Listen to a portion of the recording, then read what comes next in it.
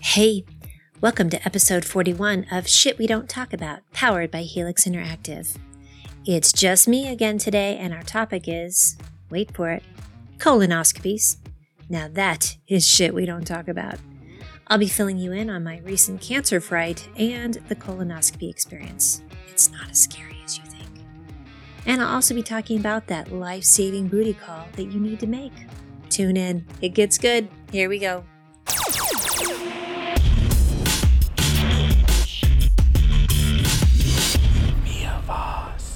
Excuse me, I'd like to ask you a few questions.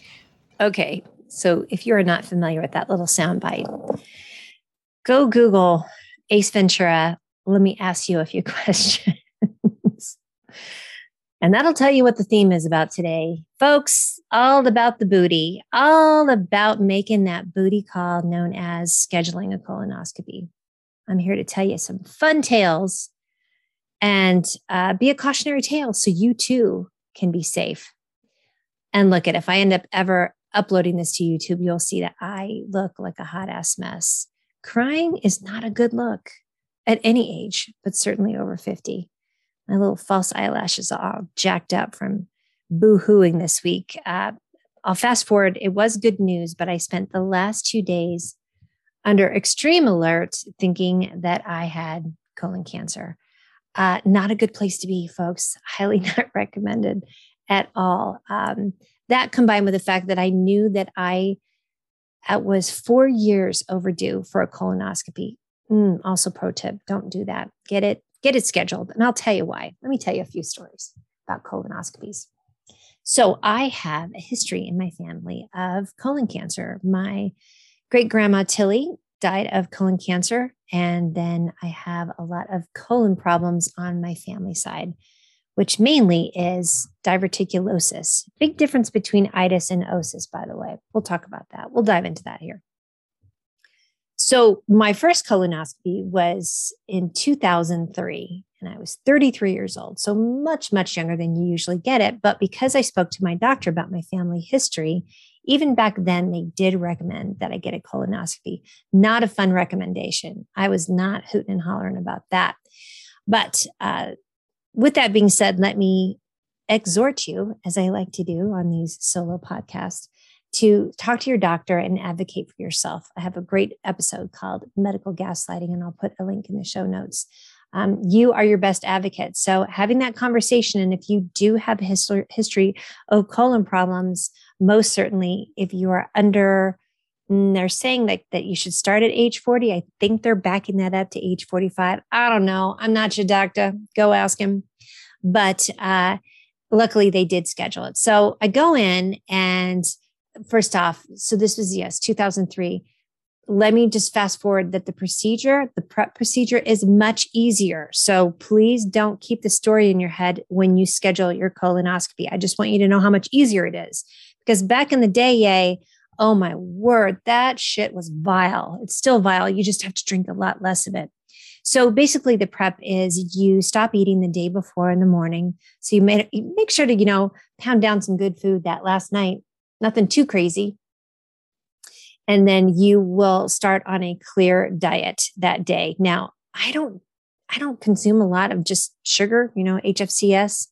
So I was a little hopped up on goofballs just because I was eating Jell-O, drinking white grape juice.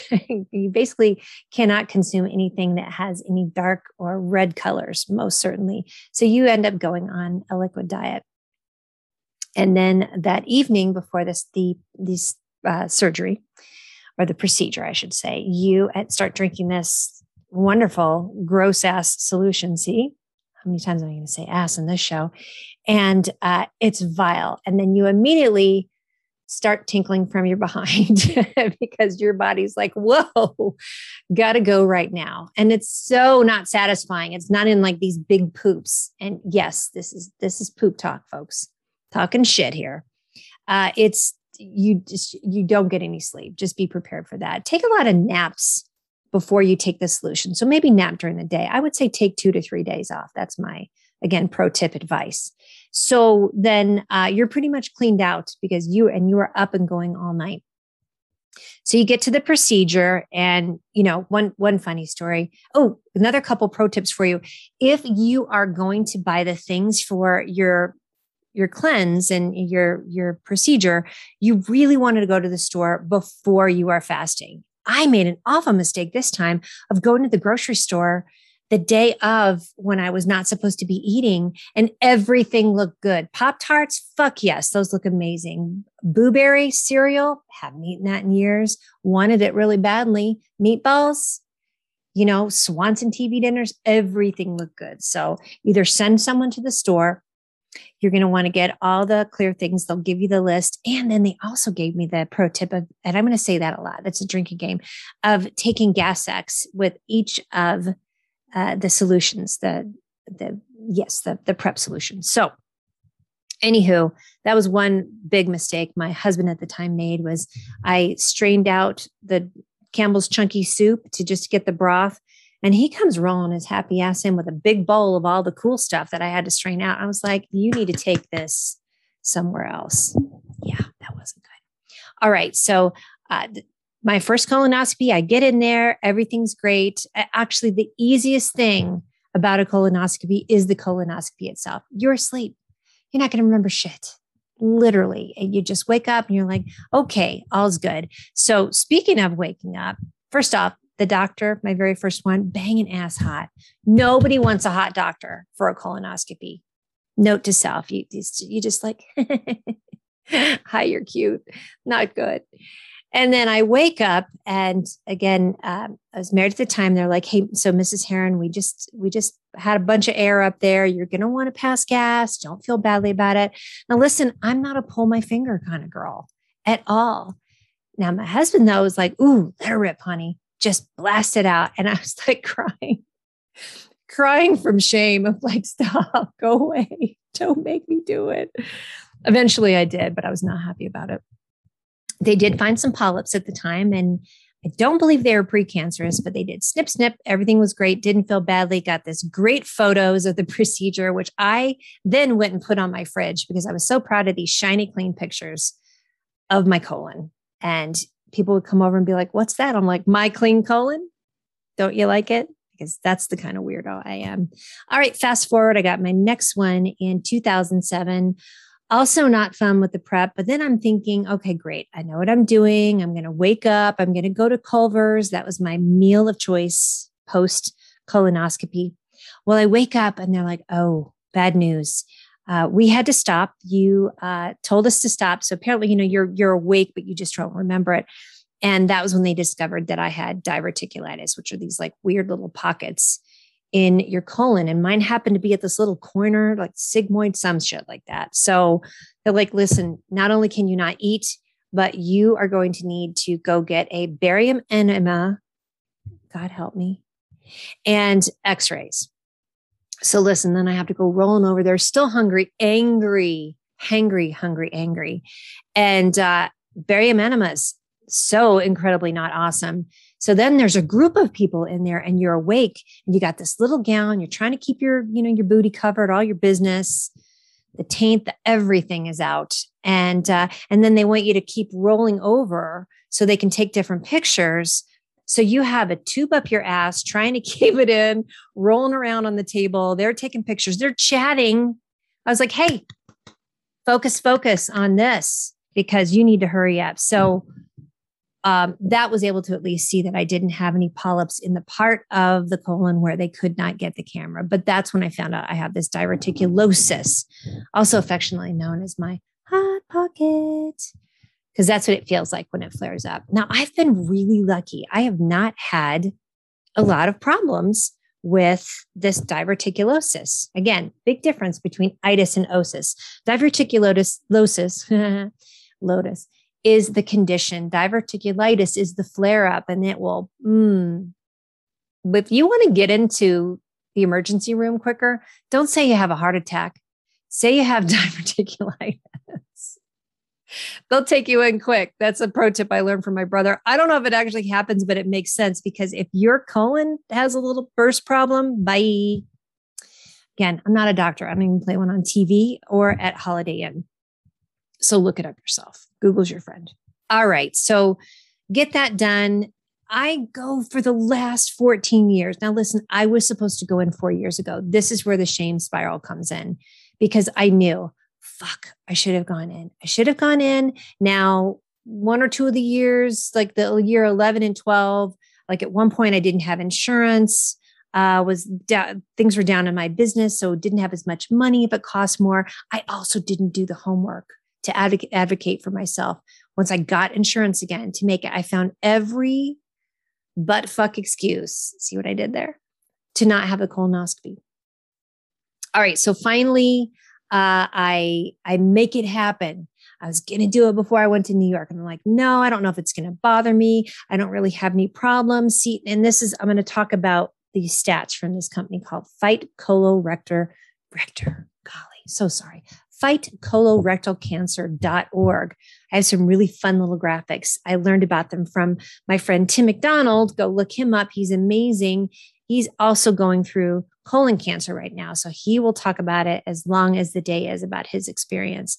But that is one of the things is that they say colonoscopy myths. I don't need to have a colonoscopy until I have cancer symptoms. And fact, most precancers are found in people who don't have pain or symptoms. Symptoms can mean the cancer is more advanced and harder to treat. Son of a bitch, right?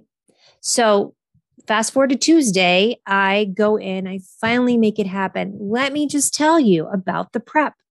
It's really not that bad. Here's another myth. That prep stuff is too gross to drink. Well, guess what? It's not great, but you drink. The first round is 16 ounces. I have these fun little metal straws with a little bend on them. I'll put it in the link where to get it on Amazon. And I just put that towards the back of my throat and I just chug a lug, chug, chug, chug. And, just don't go anywhere. Don't go anywhere because it'll hit you fairly quickly. But I used to be gallons and now it's just 16 ounces.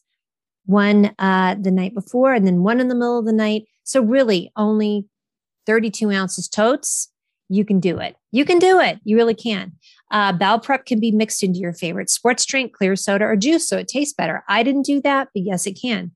Again, prep takes forever. No, it doesn't. You just can't eat that day. I decided to take naps the day when I couldn't eat just to be rested. And then I stayed up Netflix and not chilling that night. All right. So listen, so I go in and I have to tell you, I hope that you have the type of care that I had. And this was, oh man, I'm going to forget who it was. They were so amazing though. Here in Colorado, in Aurora, Colorado, Man Oshevitz. It was part of Centura Health.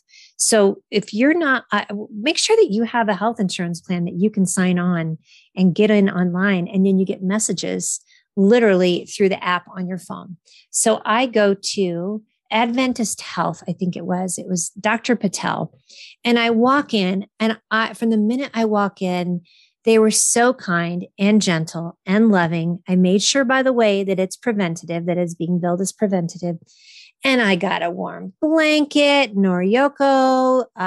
What was his name? There was another gentleman. They're just like, how are you doing? Come sit on your blanket. We're going to talk about what's going on. The anesthesiologist comes in. She tells me about what I'm going to get and explains that it's even much more kinder and gentler than the anesthesia I'd had before and much cheaper, but you recover quicker. Okay. So then Dr. Patel comes in. We go through my records. I go in. Now, I will say because I have diverticulosis, there is a little bit more risk of, like tear puncture. I was like, please don't say that. Cancel. But they explained the risk to me. And then I went nighty night. That's the best part. The colonoscopy is the best part, people. So I wake up and everything's fine. He says, we found 3 polyps and they are concerning. So I'm glad you're in here. So I got to tell y'all. And then he also said my diverticulosis is worse. So I have a lot more hot pockets. I have not been taking as good a care of myself as I should. I felt the shame and regret so hardcore the last 2 days. So, I'm just saying this so you don't have to feel it either. Go get it as soon as you need it. But I just found out this morning and they emailed and said they are not malignant. And that he said, it's a good thing you came in because they were precancerous. Feel like I stepped back onto the curve as a big bus ran right by. I was so mad at myself. I'm like, if you have ass cancer, God damn it. Not that it's worse than any, but I don't know. It just was in my head. Not saying I'm right. So yes, so that is my good ending to the story. And, I also, when I was pulling into the parking lot, Charlie dropped me off. I'm like, if I see a car that says ass man on the license plates, ass man, like in Seinfeld, seriously, I can't even. So that's what I wanted to talk about today. Let me stop real quick for a commercial break for somebody, a group of people that I absolutely love. Hang tight. I'll be right back. Are you thinking about starting a podcast? Well, you need to check out my podcast producers at Helix Interactive. This team is soup to nuts, and they can do everything for you. Well, when it comes to podcasts. All you'll have to do is hit the record button.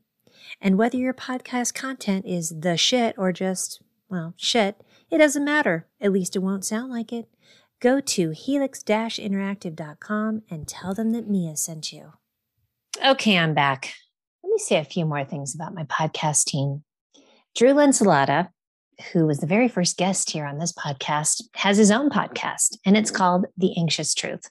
He's also written 3 books on the topic, the newest of which is called 7% Slower, A Simple Trick for Moving Past Anxiety and Stress. I have to say, I feel very seen with this book, especially the stress part. Go check it out. I will put links in the show notes.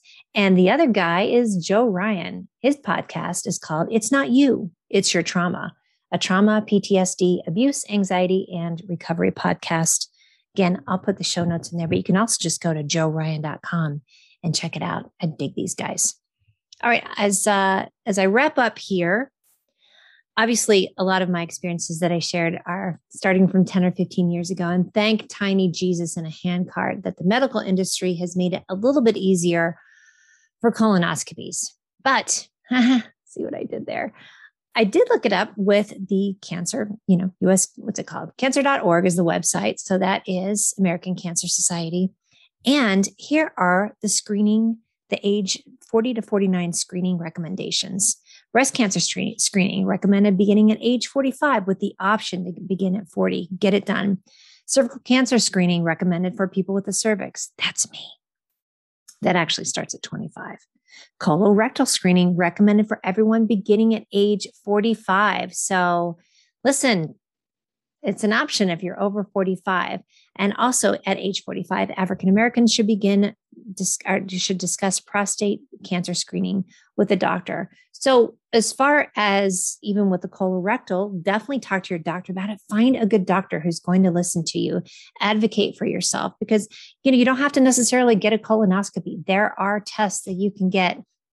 I think it's like, poop on a stick, which is pretty exciting. I wish I would have had that option actually, but there are definitely other options besides that. There's Cologuard, which is a test for age 45 and above.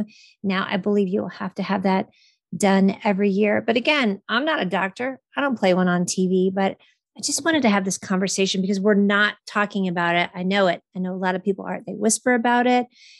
Listen, nobody wants to talk about their ass unless they're being one. And again, closed mouths don't get colonoscopies. So make sure you make the booty call if you have a family history, if you're over 45, or find out about Cologuard. There's a lot of different options. I just want you guys around longer, all y'all. So advocate for yourself, find out what tests that you need. I actually got skin tests this year. I got little biopsies. I had my cervix checked, all kinds of things, lots of fluff and buffing. So if you have any questions, talk to your doctor because I'm not one, like I said. So it's good to see everybody or to have you be here with me today on another solo podcast. I will see you on the next episode. Bye. If you like this episode, please do all the things. Share with your friends, subscribe, and leave me a review, especially if it's a good one. If you really like the podcast and you want to show it, head on over to Shit We Don't Talk About Podcast. Yes, that's a mouthful. That's what she said. Click on the patrons button and become a full-time supporter of the podcast. And like I said before, if you want your very own podcast and you don't know where to start, go to helix-interactive.com and get yourself some. Thanks for tuning in. See you next time. Bye-bye.